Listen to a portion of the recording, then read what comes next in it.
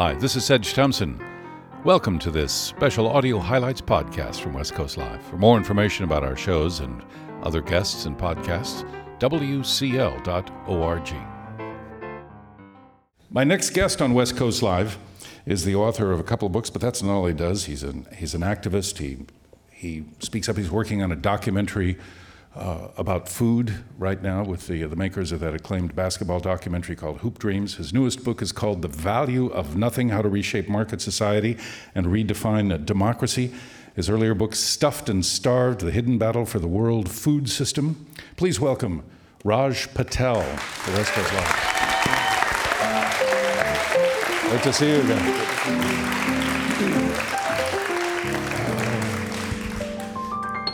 How have your books changed your life? I eat better. Yeah.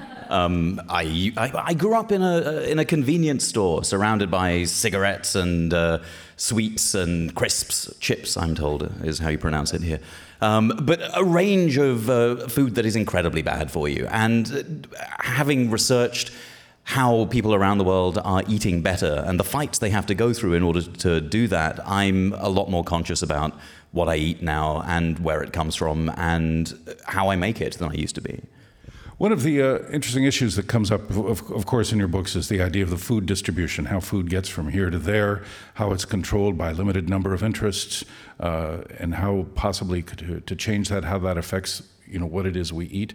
I was speaking with a food writer in England not long ago, and he said that in England, 10 years ago, 3/4 of the food was grown on their island. Nowadays, it's 50%.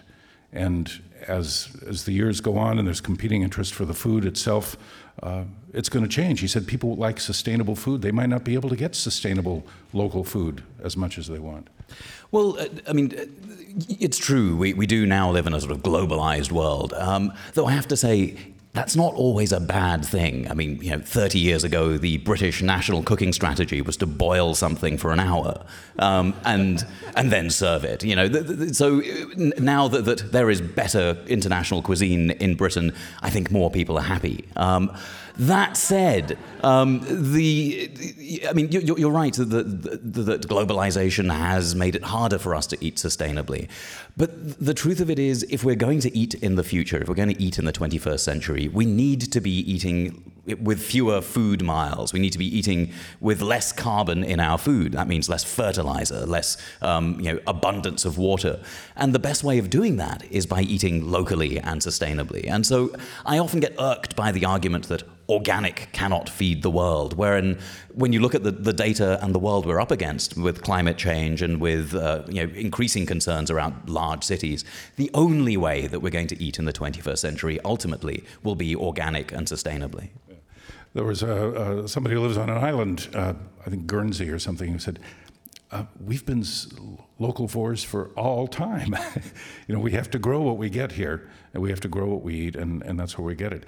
And yet, when we do import food from around the world, there are the costs. There are the costs of the fossil fuels to get it there, the fossil fuels that create the fertilizers.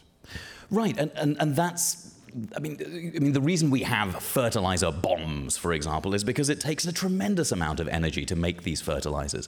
But what people don't often know is that there are other ways of farming without these fossil fuel fertilizers. I just got back from Cuba, for example, which, because of the blockade, has very limited, or it used to be quite fairly limited, access to fossil fuel. And so they've come up with other ways of growing food. And for example, they plant legumes, they plant beans in between other crops, and the beans fertilize the soil as well or better than inorganic fertilizer. So there are ways of farming that don't require this sort of industrial fossil fuel-based agriculture. The trouble is that fossil fuel-based agriculture is subsidized by the fact that we don't pay for climate change. And so it appears that fertilizers are cheap, whereas in fact, we could trace the drought at the moment, and we can trace these big climatic events to really pay back for the way that we've been using fossil fuels abundantly for the past 200 years, and now we're paying for it. What we need to be doing now is moving away from that, and Cuba, oddly, in some of its agriculture, offers an example of how. Would Monsanto get involved in Cuba if it had the chance? That's a good question. I think Monsanto would get involved anywhere where there was a chance for it to make money. That's the way all companies behave. And oddly, Cuba is now investigating things like genetically modified crops. Since 2008, I believe, Raul Castro opened the door to anything and everything that would feed Cuba's people. And genetically modified crops are part of that mix as far as the government is concerned. So I think, yes, Monsanto, if there were money to be made, would head to Cuba just as readily as they head everywhere else. But I don't think that that's necessarily a good thing. Yeah. And you see this, and you don't see it as a good thing because... Well, I think it's a bad idea to have one corporation both control the seed supply and the pesticide supply. I think genetically modified crops are a bad idea because if you look at their yields, you see that they're very poor. I mean, they do not terribly well compared to conventional, and very badly compared to the kinds of agroecological techniques that we see around the world.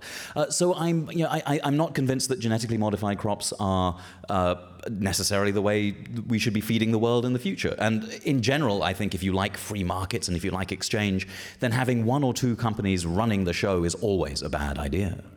I think one of the things we've seen recently in the past years since the financial crisis of 2008, 2007, is that in fact free markets is kind of a misnomer. They're more sort of manipulated markets by those who have the wherewithal to do that. Well, that's it. I mean, we're sort of suckled on this idea of the free markets is about us having liberty of some kind. But when you look at the concentration of power in markets now, we live in the anti-market. We live in fact, our banking system now is more concentrated now than it was at the beginning of this crisis. So I think that, yes, markets are a terrific thing. We just don't happen to live near one. Well, except, of course, the wonderful Berkeley Farmers Market that's right outside our door. Which is a fantastic example of a market where lots of buyers and lots of sellers, and no one person controls the buying or selling of anything.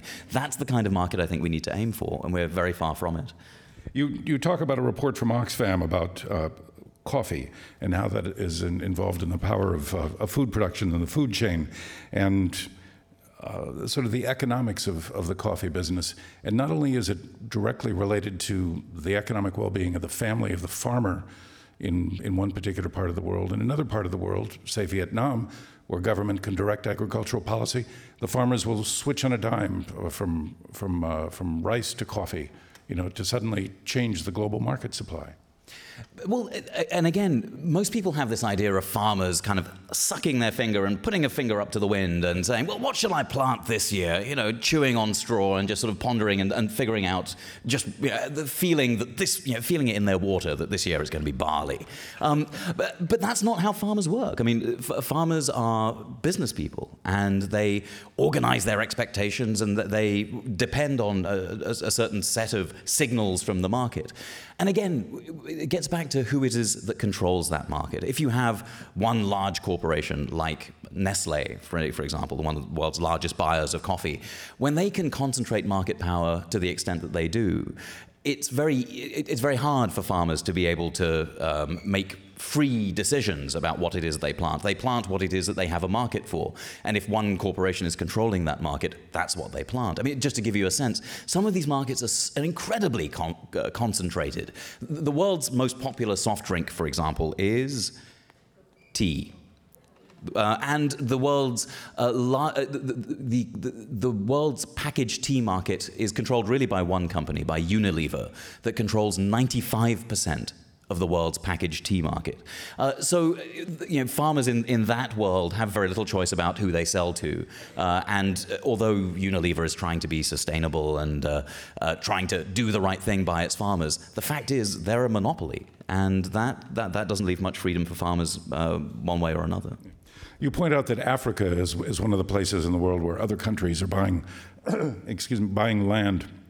For instance, Korea is buying land to grow crops for its people, halfway around the world. And how is this changing the economics of the local culture? And do you see it as a source for conflict later in the century? Well, it's a source of conflict now, and it's very interesting to see. I mean, I was reading the European newspapers on, China buying up large tracts of land and Brazil going in there, and the tone is, "You won't believe what China is doing in Africa. They're doing what we did," and this sort of strange outrage. But you're absolutely right. I mean, it has been called the new colonialism because essentially what's going on is large financial powers, whether they're sovereign wealth funds or whether it's folk from Wall Street, going in, buying up not just land. I mean, Africa's got tons of land, but no one's buying the Sahara, right? They're buying land with water, land with mineral rights, land with oil, and then booting people off that land who have been there for generations. And already it's causing a great deal of conflict. And the worst of it is that often this policy is sold as development. It's the way of the future. But the people who are worst off often are the women who are working on that land who have no claim to the land and no claim to the water underneath it. And a recent World Bank study, with the World Bank very keen for this to happen, had rather begrudgingly to admit that they couldn't find a case in Africa where women were better off as a result of this. So it's a disaster. And what kind of conflict do you envision that would come over this land? I mean, will there be a time when the people of Africa will say, we want the neo-colonialists out of here, or will it be other countries who will come in and say, we want to have the crops from this irrigated land? It's conflict at almost every level. I mean, you're seeing governments sparring with their own people because in order for land to be sold, someone needs to sell it. And usually it's a government official who has some claim on it. So there's tension between governments and the people who are actually living on the land. But increasingly, I imagine one can see conflicts between governments over who it is that controls water jurisdiction. You can see conflicts between different groups who are vying for the ability to sell off their own the land beneath their feet. But you're seeing conflict, even within the household as a result of women, for example, not being able to earn their living by carrying water, for example, and that results in all kinds of tensions even within the home right now. So it's a disaster at almost every level. Does your family still have the corner shop? Oh, yeah. Have they changed what they carry because of you? No. They just don't eat it as much, and it's a great question because I feel like although a lot of the companies that are shifting stuff through the stores, the Mars Corporation and Unilever and Procter and Gamble, they're trying to greenwash what it is that they sell. And occasionally you might find a small sort of stack of locally produced sandwiches. In general, there's not a whole lot I mean, I feel like I've affected my family through their eating habits, but to change the way the economy works, that's going to take more than me. I think it's going to take a lot of people. Do they sell your books, at least? No. It doesn't sit well next to the pornography. And is that what keeps the little local grocery stores going? No, I don't know whether I can say this, but the British term for a shop like this is that it sells fags and mags. So it sells cigarettes and magazines, that's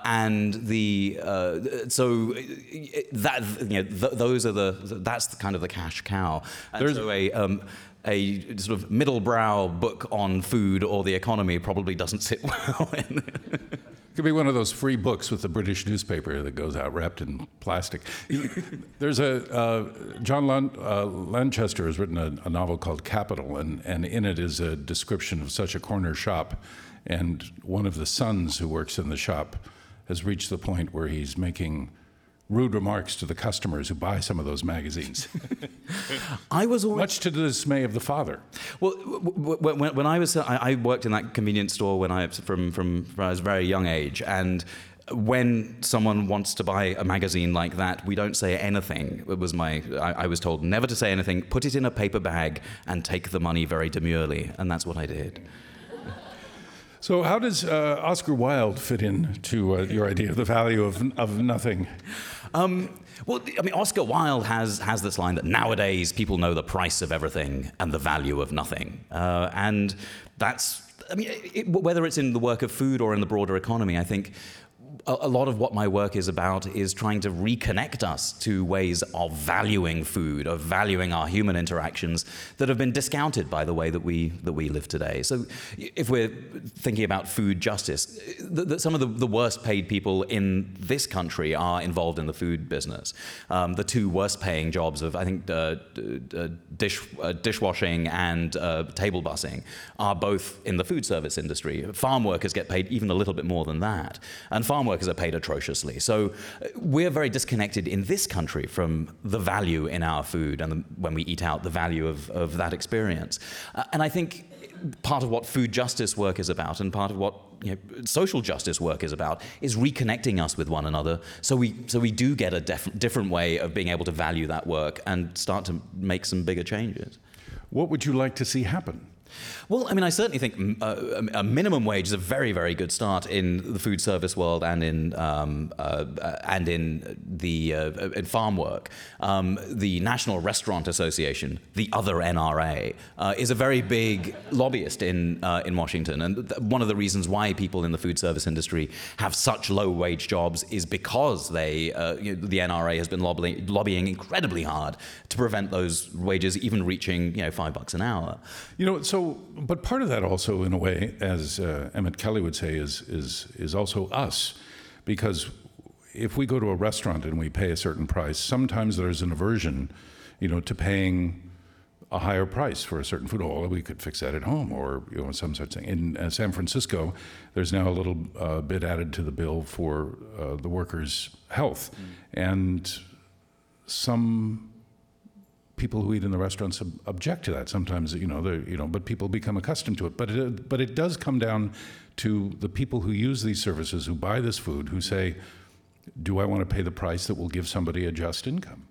I think that's right, but I think also we overestimate how much choice and freedom we have at the moment. I mean, if we're working every hour God sends in order to be able to hang on to health insurance that's increasingly expensive, and we're running from pillar to post to be able to pay off an education for our kids, or we're trying to save, God forbid, for retirement, then we're working so hard that the time that we have to cook and to enjoy and to have joy is limited. And so often we find ourselves engaging in these transactions with very little sort of notion and ability to connect. And I think that's why one of the wonderful reasons why Alice Waters is here today, and one of the ways that she's encouraging us to think is to slow down.